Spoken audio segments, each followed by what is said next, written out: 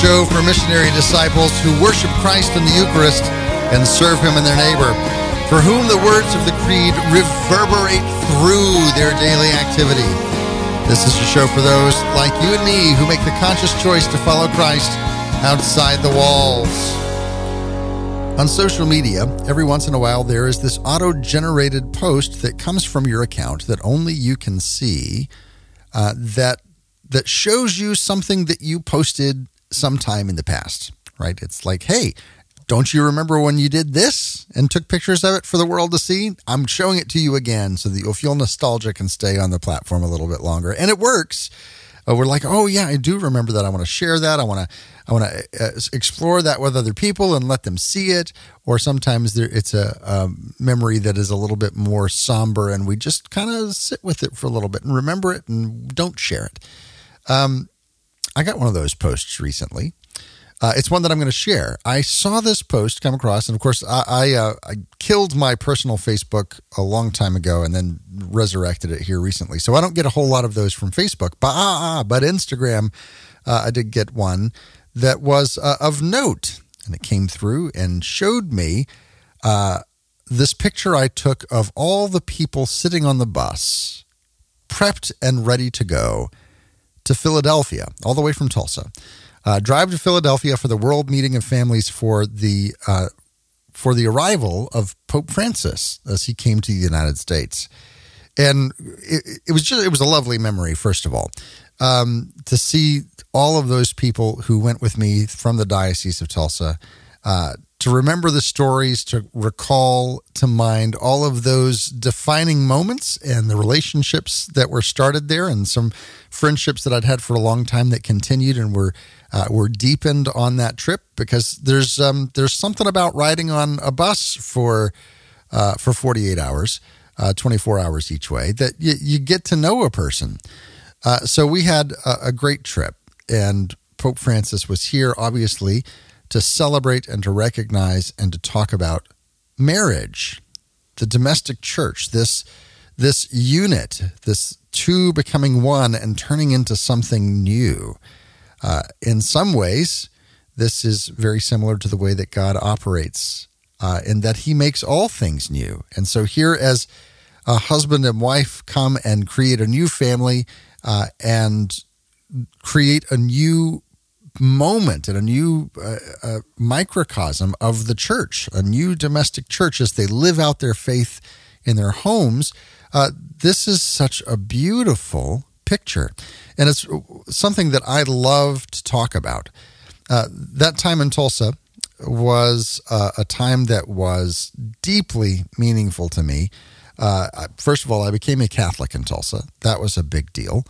And then I had the great privilege and honor of working as the Director of Marriage and Family Life and of the Respect Life Office there for the Diocese of Tulsa for a number of years. And it's still one of the favorite times of my life. It's if Facebook were giving me, hey, remember this, as these memory posts, that would be the memory post of my life that I keep going back to and said, yeah, that was really good. I loved that. I enjoyed that.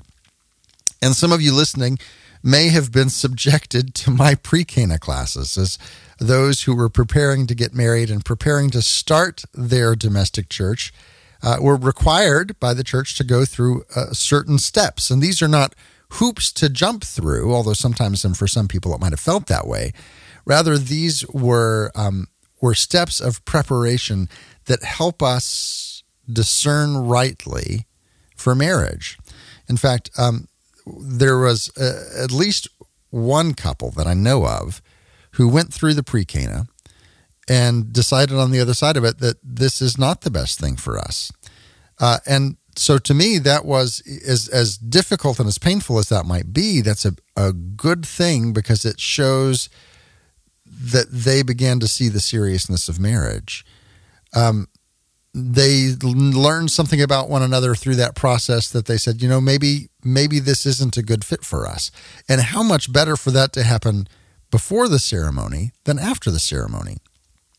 But for most people, they went through, they learned new things, they experienced new realities of their fiance, and they grew and they deepened in that relationship and hopefully entered into marriage better equipped and better prepared. If you went through my pre-Cana, and I know a couple of you out there did, come on over to facebook.com/step outside the walls.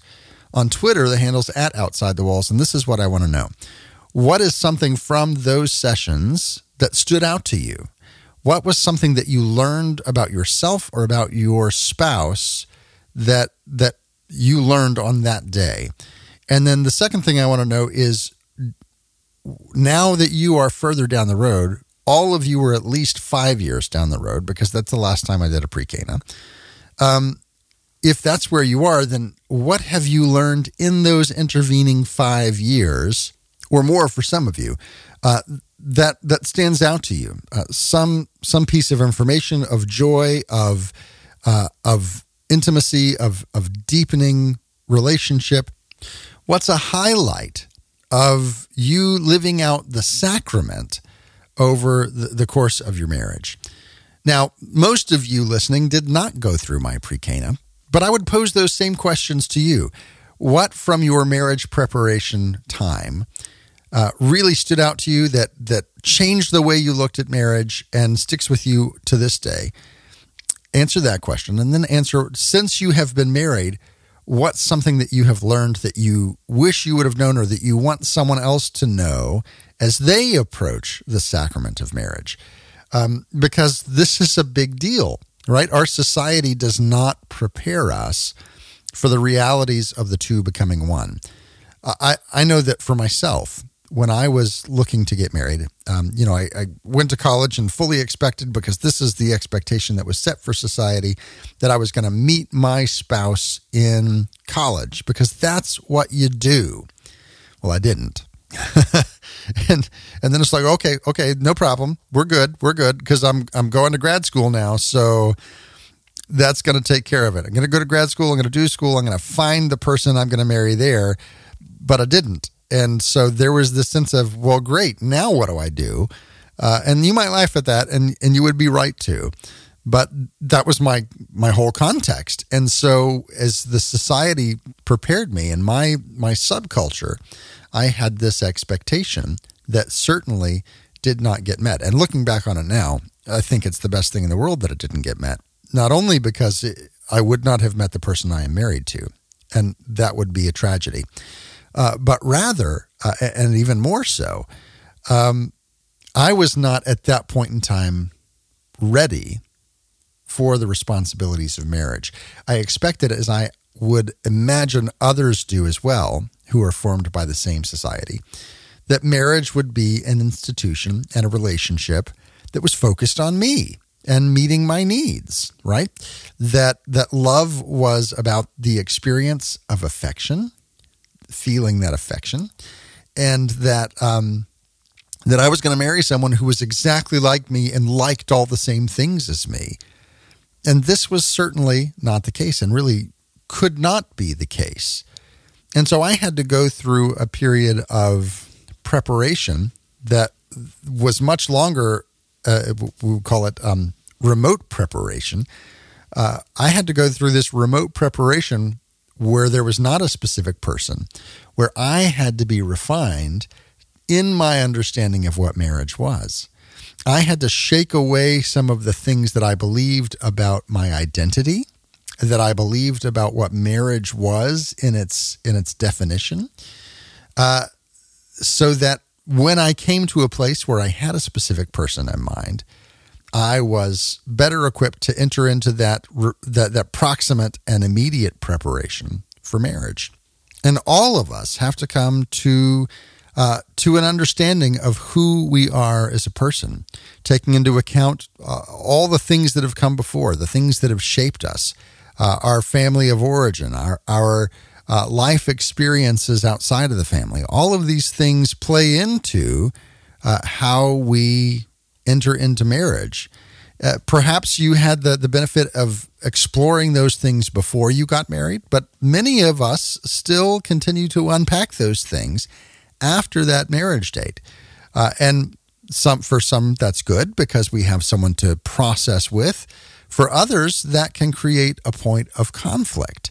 And a quick perusal of social media, or just even a little bit of observational skills, will show you that we in our society don't necessarily have the best conflict skills. Conflict resolution is not really high on that list of skills that we receive. We get told, oh, don't argue or don't do this or don't do that, rather than being shown how to argue well. And then beyond that, many people growing up in broken homes have not really seen conflict resolved. Perhaps they've seen conflict and they've seen conflict build and they've seen conflict bring damage and pain. And so this very often leads to other unhealthy behaviors. Maybe there's a pendulum swing where they say, well, I'm not going to behave toward conflict in that way, but I'm going to go in a different direction with my conflict. And so to help us talk about that today, we're going to be talking with Dr. Daniel and his wife, Bethany Meola.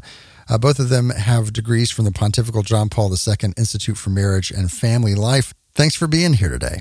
Hello, good morning. I want to talk about your program called Life-Giving Wounds that I find just intriguing, because so often we receive these wounds and we cope with them and we deal with them and we kind of push them down into the corner and really don't give them any attention and don't pay attention to the fact that they are affecting the way that we interact with others. They're affecting the course of our day.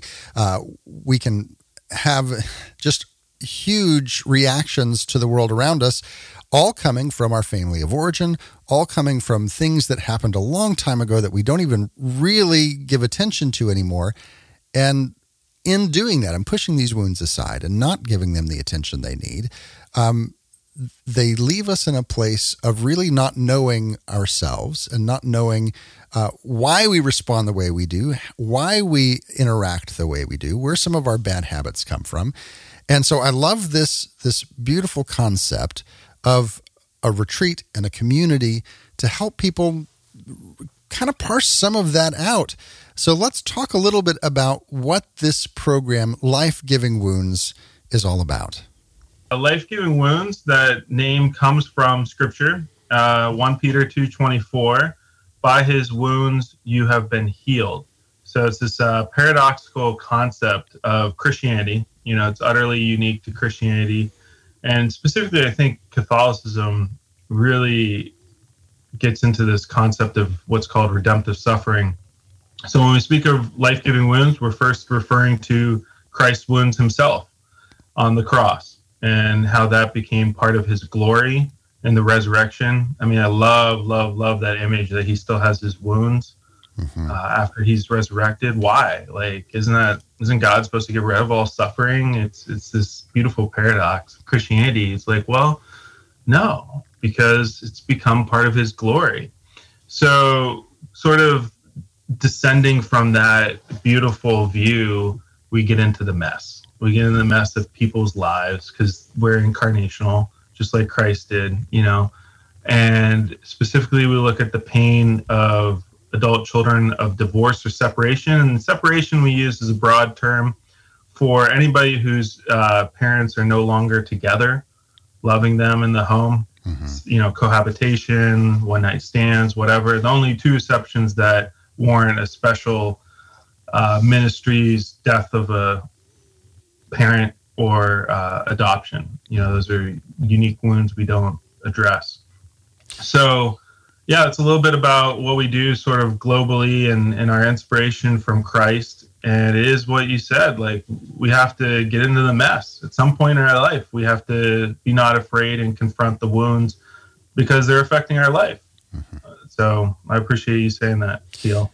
So I'm interested in this because the whole concept of dealing with the repercussions of the emotional, interpersonal things going on in divorce is really, I feel like, fairly a new thing. It used to be kind of pull yourself up by your bootstraps and move on. There'll be some people that come around mom and dad for a while and either, say that, oh, you're better off and kind of pull them in that way, or will console them for a time. but then everyone else gets on with their lives, and you're left to deal with what's left over. And so, we've had marriage counseling for a while. We've had, completely separate from the idea of dealing with this in church, this microcosm of therapy and options outside. But it seems like in the church, support groups are probably maybe in the last 20 years starting to pick up steam and be seen and be visible. But even then, you might even have something for the children, a program, mom goes over here, dad goes over here, and then maybe we have a program for the children. But what about all those people who were children when there was nothing? What about all of the people who, and the numbers are staggering, the numbers of people who grew up in broken homes, and whose lives are now affected because we learn how to be in marriage and how to interact with the world around us by our first teachers, our parents. And if that has been broken, how do we interact? And of course, this is something that you have not only studied at when you were at the Pontifical John Paul II Institute for Marriage and Family out in D.C., but it's something that you have experienced yourself, Daniel. So talk a little bit about your own experience and how that brought you to the place of bringing this to bear. Yeah, man, there's so much there. I want to unpack what you just said, but I'll go with what you said. I felt utterly alone. So I'm a child of divorce. As a child, as a teen, going through all of this and really wanting something for the church and for those and for the adults, like you said, that fell through the cracks where there was nothing. And there's often a sleeper effect too. And I don't know if I would have been prepared to really talk and dive into the wound as a child. More so towards the later end of my teen years, I was ready, but it wasn't really until young adulthood that I had enough independence, could sort of look at it. So that's why we really focus on adults right now. Love to eventually go down to teens, etc. But for me, I just felt utterly alone. And like you said, it's still the case. A lot of people say that, oh, this was the best for everybody involved. So shoulder on or just console them for a very short time. That was certainly my experience. I just hated it. I was so angry that I wasn't allowed to grieve this horrible, tragic loss in my life. And I've heard this again and again and again, how angry people get because they get the message that you're not allowed to grieve this. And that makes them feel utterly, utterly alone. Even if they have many friends, if you have this gaping wound in your life that you can't talk about with anybody because you're just expected to go along with oh, this is what was best for everybody involved, and that's the end of the story right there. I mean, that really destroys people. That destroys people's self-worth. That destroys their relationships because they have this gaping wound that they feel like they can't address. It affects so much. So I really appreciate you bringing that up. Well, and there's also the hidden issue, right? There's the part of, well, I'm angry because my parents have split up. But there's also the part of I am experiencing these difficulties in my life, and I'm experiencing frustration and anger and really this lack of support, and I'm told that it doesn't matter. I'm told that I am just bringing up wounds for other people, and I'm not allowed to really deal with them myself. Yeah, I mean, one of the wounds that we talk about in our ministry is the wound of silence. That exactly what you're mentioning. Time and again, adult children of divorce say they didn't feel like there was any place to share what they were going through. Going through divorce is a trauma, and that can also trauma, shuts us down. So that's another reason why it can be really difficult to look at those wounds. It's painful. It's, people come on retreat and they may have never dived into that particular wound to the depth that we go on in a retreat. And ultimately, it's very healing to do so, but it's also scary. It takes courage to take that step.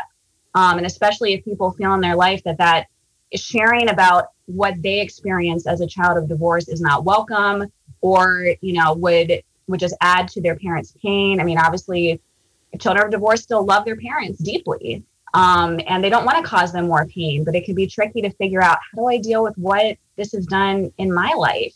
So that's one of the main wounds that we address. And I wanted to go back, something you said, just thinking about, how has the church addressed this topic or not addressed this topic? Something that really struck us as we were, feeling this inspiration to start Life-Giving Wounds was they did a study, and young adults reported that 2/3 of them had no one from their church or their faith community reach out to them when their parents were going through a divorce. So only a minority of people even had someone say something to them. And these are people that are part of faith communities. So I think that number really struck us, that, there's a lot of kids out there that this is happening in their family and there's just nothing. I mean, they just feel completely unmoored. And then, you had alluded to when they get to adulthood and looking to form their own marriages, their own families, and they don't have the model to look at from their parents. That's often when people will contact us and go on our retreats when that serious relationship has started and they realize, like, I don't know what I'm doing and I'm terrified, and all this anxiety and this fear and all of these emotions are coming up. And I'm not sure, what to do with it. So we address that in depth, on our retreats and our materials, to help those people feel courage and confidence that they can have good relationships and good marriages, despite their marriage not lasting. We're talking today with Dr. Daniel and his wife, Bethany Meola, about their program, Life-Giving Wounds. And if you are a person who is going through some difficulty in your marriage, you aren't sure what to do, and you're hearing this and saying, well, I didn't realize there were such long-lasting effects, then I want to tell you about the USCCB's website, foryourmarriage.org. There's wonderful resources there, as well as a program that I think is listed on the website, but one that you should know about is called Retrovi. It's a program for couples who are dealing with difficulty in marriage and helping them find again that commitment and that place of love, not just to shoulder on and grin and bear it, but to find true healing in the midst of that difficulty. But now let's return to this topic of children who are adult children of divorce who are now trying to find health in their own marriage. I'm going to assume that people deal with trauma differently. And so this is not a universal, but I'm going to assume that there's at least some component of people who find themselves trapped in the same place that they saw their parents in and uncertain of how to deal with that. What would you say is the number of times that you see that, and how would you suggest that someone proceed? Yeah, I mean, this is a recurrent theme, and one of the lasting effects of the wound that needs to be overcome is a lot of children of divorce, separation, feel like they are going to repeat their parents' mistakes. And I always just start off with saying, we are not our parents. We are not our parents. We are not our parents. Yes, we learn a lot from them. We do stress that they were the most important relationship growing up in our lives. But yeah, we are unique individuals. And with God's grace, we can break free from the generational cycle of sin and things like that in our life. So just first to remember that more than being in the image of our parents, we're in the image of God, right? And we need to believe that and accept that. But then confront, okay, what are those bad things that we picked up along the way? Whether that's habits or whether that's in response to the wound. How is the past filtering our present? I always want to give a little commentary when people say, like, oh, just live in the present, don't look at the past. I'm like, well, if you really want to live in the present, you got to address the past. We're a unity of time in our person. The past filters our present. So it's absolutely the case that we have to, at some point in our life, intentionally look at these past wounds and how they're affecting our relationship. All right, but then getting beyond that, we try to give them very concrete direction in our ministry about the different ways. When you're wounded, I like to put it very simply, you self-protect. Mm-hmm. And the church gives us this beautiful vision of marriage that we need to self-give, total self-giving. I love that. For me, when I heard that, and learned about that definition of love, it really, really resonated with my heart. But more than my heart, it was also my wounds. Like, yes, this is the answer. So then it's trying to figure out, okay, how in your life you are self-protecting in a relationship that's otherwise good with your spouse, hopefully, and to allow that love to flourish by being more self-giving. And if there are issues, like you said, in your own marriage, to try to go retrovive. But again, what we see often is we take those past experiences of those bad relationships with our parents and sort of project it on our marriage. Maybe not our spouse, but we become like hyper vigilant that our marriage might turn out just like our parents' marriage. And then we can start acting in certain ways that impedes the love. So it's just that intentional living towards self-giving that we really try to help people see in their marriages, but also going backwards in the dating, because these patterns start in dating, and it can sabotage some, good dating relationships. And then the flip side, I gotta just say one other thing. So you look at the wounds, but the other side of it, the redemptive side too, is trying to see in your wound a resource for love. Because the other side of it is I see a lot of adult children, divorce, separation, really fighting so hard for their marriages, being so intentional about love. And that comes from that motivation of that wound of seeing that brokenness of love. So to also see that your wound can be a catalyst for love as well. So there's that two-side thing of one, seeing how it's problematically affecting your marriage, but then see how it can be a resource for your marriage going forward, that, Lord never leaves us empty-handed. And again, I'm talking about a wound that has been begun to be healed with Christ's grace, right?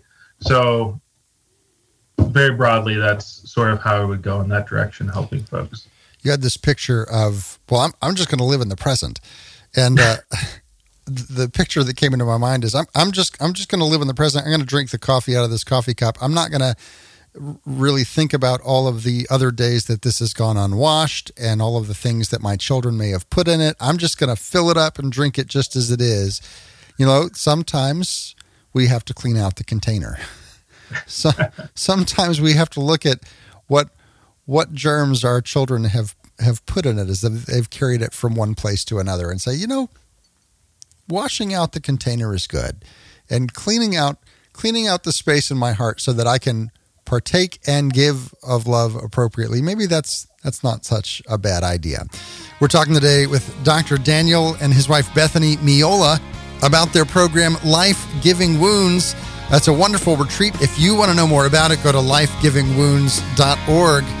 There's more to come right after the break as we continue to talk about how our life experiences shape our reality today. Join the ongoing conversation over on social media, facebook.com/stepoutside-the-walls. On Twitter, the handle's @OutsideTheWalls. There's much more right after this. You're listening to Outside the Walls with TL.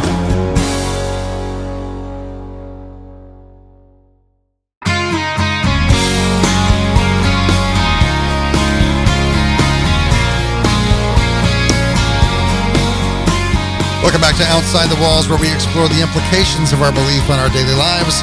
I'm your host, TL. We're talking today with Dr. Daniel and his wife, Bethany Meola. They are the founders and the purveyors of lifegivingwounds.org. It's a retreat program that helps adult children of divorce. They both studied at the Pontifical John Paul II Institute for Marriage and Family and took their own experiences, brought them together with their studies, and have created this program, which I think is essential and of great benefit for our day and our time. Thank you again for being on the show. Absolutely. Yeah, great to be here. So, Bethany, I wanted to talk to you a little bit because you have a different story, as is often the case with couples who get married. We bring in our different families of origin, and on the best day, when you have two people who come from intact families, that can be a source of stress and of fights because you're folding the towels wrong. I was told the right way to fold the towels is in third and third and third and third, and my wife is doing third and third and half and half and half, and this is not good.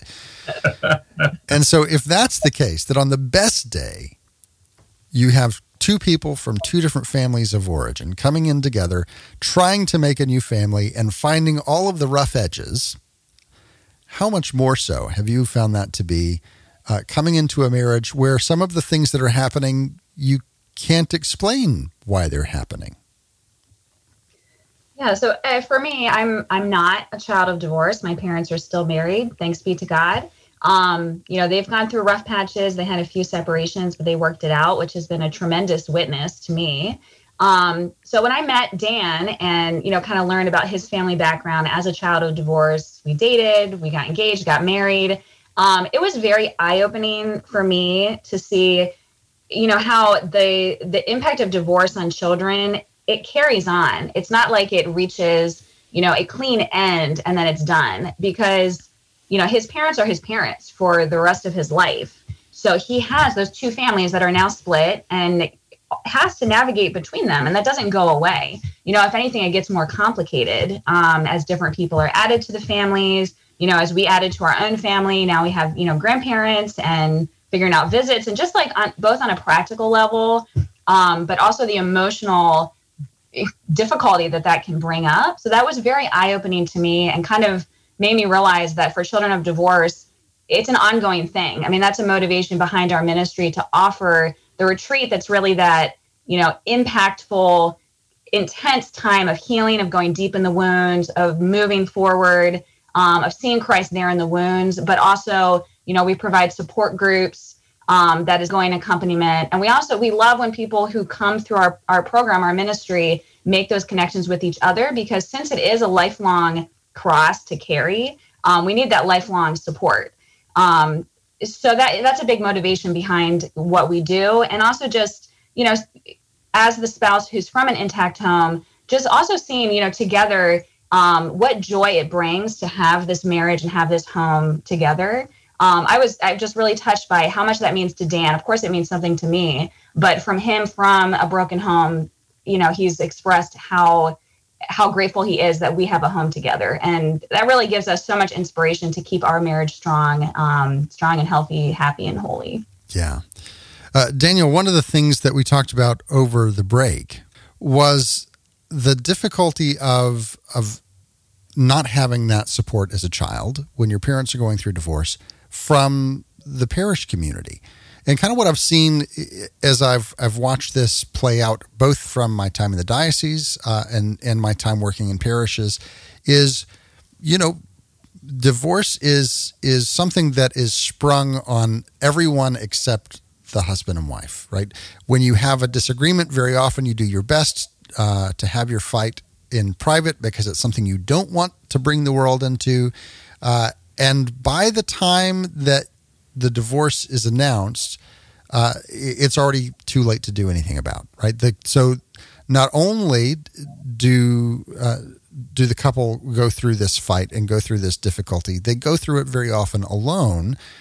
They don't bring anyone into it. They won't allow anyone into it. And then when they do finally announce it, there's this sense of, from the community, oh, well, we're really not allowed to speak into that or to assist or anything along those lines. It becomes a place of, we're allowed to gossip about this for 3 weeks. Did you hear about John and Jake? What happened to them? We do that for 3 weeks and then we drop it and it's never to be spoken of again. And there's no sense of, we as a community are going to come and we're going to love them both and we're going to bring them support, right? We've, I think, bought into the cultural lie that that divorce and separation is final. Oh, nothing can be done about that. And we've lost the sense of seeing the God who brings resurrection, bring resurrection into families. So how can we as a church both support adult children of divorce, but also support families in the midst of that difficulty to maybe prevent some of these things from happening and being carried on into the future? Yeah, I mean, one thing is it'd be very interesting to learn more about why couples keep all their private stuff to themselves and don't reach out a lot for help. And I think one thing is we need to be a church that's more vulnerable about our wounds.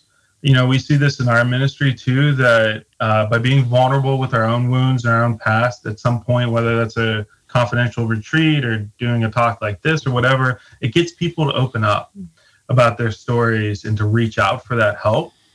So, I mean, just one thing I'm thinking of is, we need to be a more vulnerable church and to not be afraid to talk about our wounds, our own messiness, being on our way. We've also been working in a church context for a while, and too often lay ministers, priests, etc., feel like they have to have it all together. And really the most inspiring examples are those who, they're holy, but they're very honest about their struggles and what they're working on, etc. And that really motivates, me, who's, fallen and not perfect. None of us are perfect, right? So being more of a vulnerable church, I think is key. And that's also the key for our ministry as well. But then also just to recognize what you said, it's a surprise often to the children as well. Like we said, it's a surprise to everybody but the couple. It's almost always a surprise to the kids, even the kids who are very aware of the fighting. A lot of them think, okay, mom and dad are going to work it out. Mm-hmm. And they're shocked. And it adds to part of the trauma when it doesn't, and then it's announced that they're getting a divorce. And then often those announcements are there's just horror stories we've heard over the years about how they've been handled very poorly. So I appreciate what you're saying about it being a surprise to everybody, including the children. So, and I also appreciate what you're saying, like no relationship is outside the cross and resurrection. Like we can redeem it. Yeah. And so please, if you're in this situation, please get help. Use the pain of the children, the stories of the children as motivation to stick it out as well, because it's also a lie that they're fed by the culture that the kids will be all right. And they're resilient and they'll get better after a year or two. That's just not the case. This is a long-lasting pain that has devastating roots.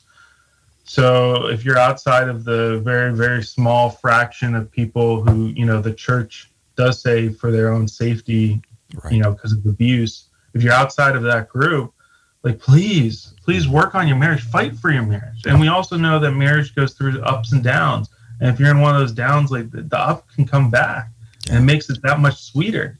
So that's a little bit what I would say. What would you say, dear? I would stress, parents that are thinking about divorce, take the time to read the testimonies of adult children of divorce.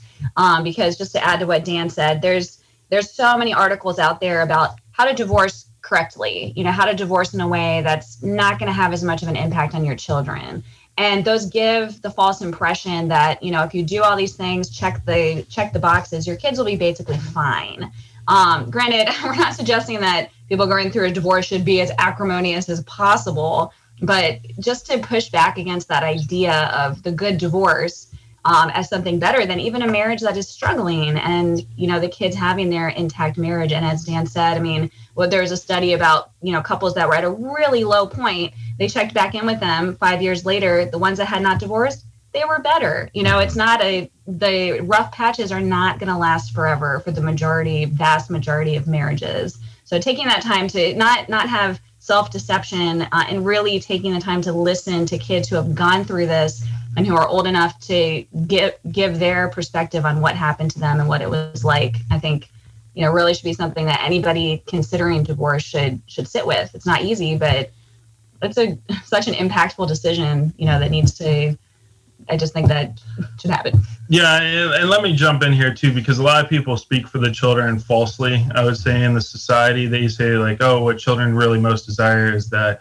their parents are happy. And that's not true. Like if you ask adult children divorce, what would they prefer, a marriage of their parents who are fighting versus their parents being divorced? On the whole, largely it's the parents who are fighting but still married. I have to say, I have 8 kids, and I can guarantee you not one of them is thinking, gosh, I hope mom and dad are happy. It drives me nuts. Yes, the deepest desire as children is that our parents love each other, right? But happiness is like it's a moving target, right? Like some days you're not happy, but you can still love. Yeah. You can still love, and what we desire is that our parents love each other. Yeah. We're talking today with Dr. Daniel and his wife Bethany Meola and their program Life Giving Wounds. Find out more at lifegivingwounds.org. I'm looking at this and I'm trying to identify or diagnose some of the things that might lead to this isolation. And there's a couple of things that I think may contribute. One is that we like to hear what we like to hear. And when we're going through pain, we want to find someone who says, yeah, you should be upset. You should be angry. You should be hurt, rather than seeking out someone who can help us contextualize or put things into perspective. And so typically when you're going through difficulty in marriage, you're going to find those cheerleaders who are encouraging you in your wounds rather than encouraging you to find healing and to find wholeness. And then I would say the second thing that I notice is that parishes have in general, and I think that this is not so much something about our parishes as much as it is about our society, we have a difficult time with vulnerability and with community. We like to put that best face forward. We don't want people to see us in the line to the confessional because that means we did something wrong. We like to have our Facebook and Instagram perfect life put out for everybody else, and they can see our Pinterest things. But gosh, don't come into my house because then you'd see the real mess. And I don't know the best way to overcome that. For us, we like to do brunch on Sunday, and we try to invite people over, and our house is very often a mess. And it's like, well, if we're going to be friends, you're going to see this eventually. So, here we are. But how do we foster those kinds of relationships and that kind of community ahead of time for people who are going through difficulty, and invite them into that kind of community ahead of time to maybe provide that support in the midst of their difficulty instead of trying to find it after the fact? I think personal witness is, the key and is the main thing. I mean, just like you just mentioned, like you and your wife giving that witness of your life isn't perfect, but, come on in, be part of the group, be part of our world. I will say, for example, we have some priests that are involved in our ministry who are adult children of divorce, and them being vulnerable about that background and what that has done to them. I mean, we've gotten a lot of feedback that retreatants are really touched by that. Because, sometimes you think of priests in particular or leaders in the church as coming from a perfect family, a perfect Catholic family, not having these wounds, not going through this kind of thing. So that has a big impact. And beyond that, our model is very much a peer-based ministry. So the leaders on the retreat are themselves adult children of divorce or separation, and giving that witness, goes such a long way. So then when, they're talking about how the wounds affected them, it makes it real. It's not just, talking at people, but it's really sharing with them. And it's amazing to see, in the small group setting, the barriers breaking down and people being vulnerable about extremely sensitive and personal things in their life that they may have never shared with anyone. So at least on our retreats and in our support groups, we do our best to create that environment that people feel comfortable sharing, which is a tremendous step on that pathway of healing. And hopefully, start forming those friendships, those relationships with people who get it, who share that same wound, that they can, feel comfortable sharing and being open about it for the sake of their greater healing. In the last minute that we have here, if someone is hearing this and they want to have access to Life-Giving Wounds, the retreat, y'all are out in DC, how would they get Life-Giving Wounds where they are in their diocese or in their parish? Yeah, so first of all, we have a few different options. One, if they're immediately interested, we have an online retreat going on starting October 1st on Thursday evenings through November 12th. So we have online offerings for dioceses we're not yet in. But we do prefer in-person ministry. We'll always favor that. And so if you're in a position of leadership, or if you're just child divorced and want to advocate for this to your pastor, to your bishop, etc., share with them lifegivingwounds.org. We have a page, Bring Life-Giving Wounds to Parish, to Diocese. We also are doing more with college campuses. So if you're a campus minister, think about this. We have a 10-step easy start guide on our website. So that would be the best place. And I would say that if you're a layperson, if you're not the person who would from the official side bring them in, if you're not in the diocese, you're not in the chancery, you're not on parish staff, and you bring this to them and say, this is an important program, don't say, this is an important program, bring it. Say, this is an important program, and I would like to do the legwork to help bring them in with your approval. because having worked in church staff, I was given numerous things that would have been great to do. I just didn't have the bandwidth to do them. And so if this is something that is resonating with you, don't wait on the staff to do it for you. Yes, get their approval. Make sure that it's okay to bring it into the diocese. There are things that you have to go through, but by all means, take up that standard and run with it. We've been talking today with Dr. Daniel and his wife, Bethany Meola. Thank you all so much for taking the time to be on the show today. Thank you. Thank you. It's been great. If you missed any part of the show today or you want to share it with your friends, have no fear. All of our episodes are archived over at OutsideTheWalls.com. And really, all of us know someone who would benefit from this. Every one of us, just because of the statistics of divorce in our culture, all of us know someone who grew up in a broken home and perhaps hasn't really had the opportunity to wrestle with what that means at a heart level. And this would be a wonderful episode for them to be a part of, for them to hear. And I encourage you, take that extra 5 seconds. Find the episode on OutsideTheWalls.com. Share it on your Twitter, on your Facebook, on your whatever your favorite social media platform happens to be. And put out this information because so many people could benefit from it. But wait, there's more. There's always more for our Patreon supporters. Each and every week, I get an extra couple of questions in with our guest and make that available to all of those who help keep this show on the air and make this show a reality. If you want to be one of those people, simply while you're there sharing this episode at OutsideTheWalls.com, look up in the top right-hand corner of the page and you'll see a link that says support the show Patreon. Click that link. It will take you to the page that gives you all the information. You'll have some access to some of the segments that we have put up in the past. But then there's also the super secret lockdown segments that are available to those people who give sometimes as little as $5 a month to get an episode, an extra segment each and every week. Consider helping us stay on the air doing that today. But now, let's turn our attention over to our reading from Scripture and from church history. That's the sound, my favorite sound. The sound of our Verbum library is launching. You can get your own Verbum library by going to verbum.com. You get a free trial for 30 days. See what you think of it, and you won't regret it. Our reading today from Scripture comes from the responsorial psalm. Think later this week. I don't remember quite where I pulled this from. And it says this: In every age, O Lord, you have been our refuge. You turn men back to dust, saying, Return, O children of men. For 1,000 years in your sight are as yesterday, now that it's past, or as a watch of the night. In every age, O Lord, you have been our refuge. You make an end of them in their sleep.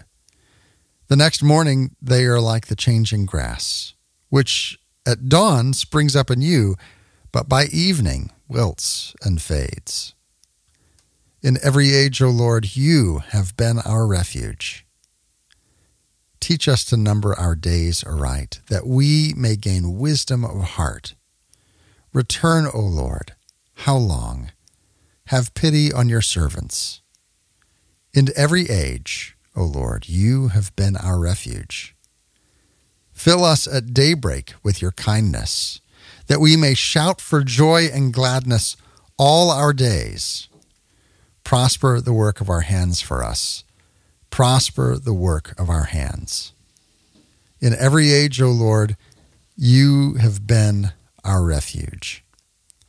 That reading comes from the responsorial psalm. It's Psalm 90. And I picked that one today because it's important for us to get a true sense of our timeline, to realize that life is short and that the relationships that we build here are what we take with us. This is the most important thing we can do. And so, yes, we ask for God's presence. We ask for his grace. We ask for him to give us his kindness, that we may shout with joy and gladness all of our days, and that the work of our hands will be prospered. But But that refrain that we return to in this psalm is, to me, the key. In every age, O Lord, you have been our refuge. And what a healing thing it can be to sit with the difficulty and the pain and the tumult of our life, and to look back on our history and to say, where were you in this? Not necessarily in an accusing way, but really in a curious and seeking way, sitting there looking at the memory and in all of its fullness and saying, God, where were you here? And then giving him enough time and enough silence that he can show you. Because he was there. Because in every age, O Lord, you have been our refuge. And I have found in my own experience that when I do that, and when I sit with these difficult memories, and I ask for a perspective that shows me where God was in the midst of that pain, I find that very often he wants to show me. He wants to prove to me that he's been my refuge. And because he has been faithful back then, I can trust that he will continue to be my refuge today in today's difficulties. Today's reading from church history comes from a book on Christian formation by St. Gregory of Nyssa. Whoever is in Christ is a new creation. The old has passed away.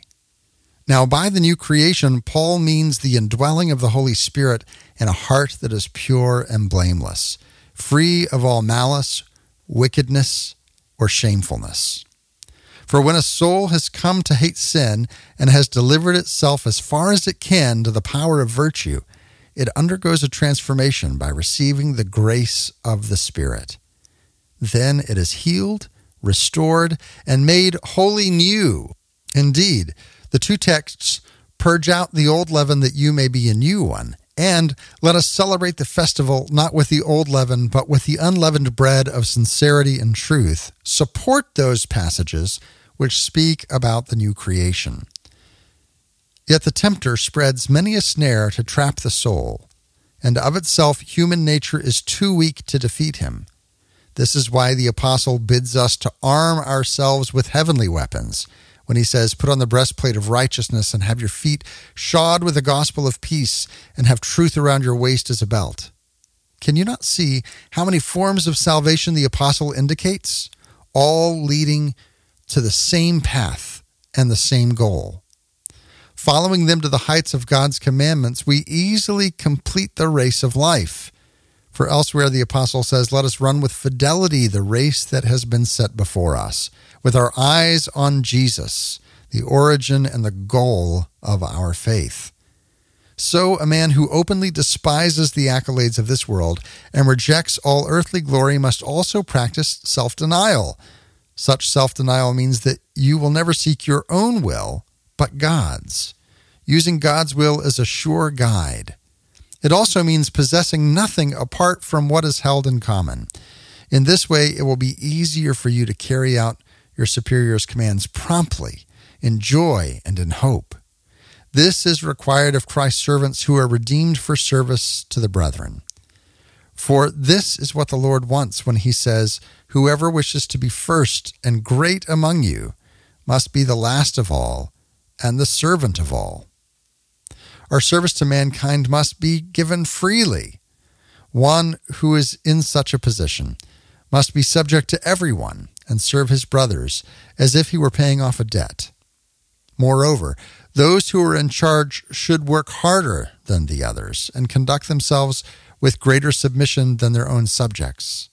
Their lives should serve as a visible example of what service means.